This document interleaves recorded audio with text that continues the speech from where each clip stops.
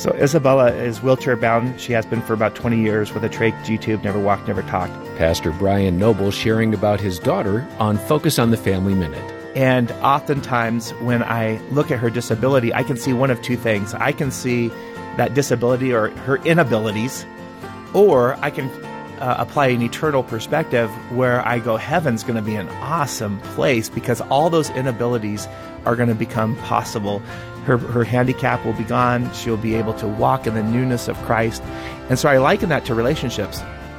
Some things are personalities that are hard to change, or are things that just, we've developed those things. I'm not making excuses for those or saying that we shouldn't challenge those at times, but I'm saying overall, if we point ourselves to a new creation and eternity, we begin to have a different perspective on the other person because it brings hope. Hear more from Brian at FamilyMinute.org.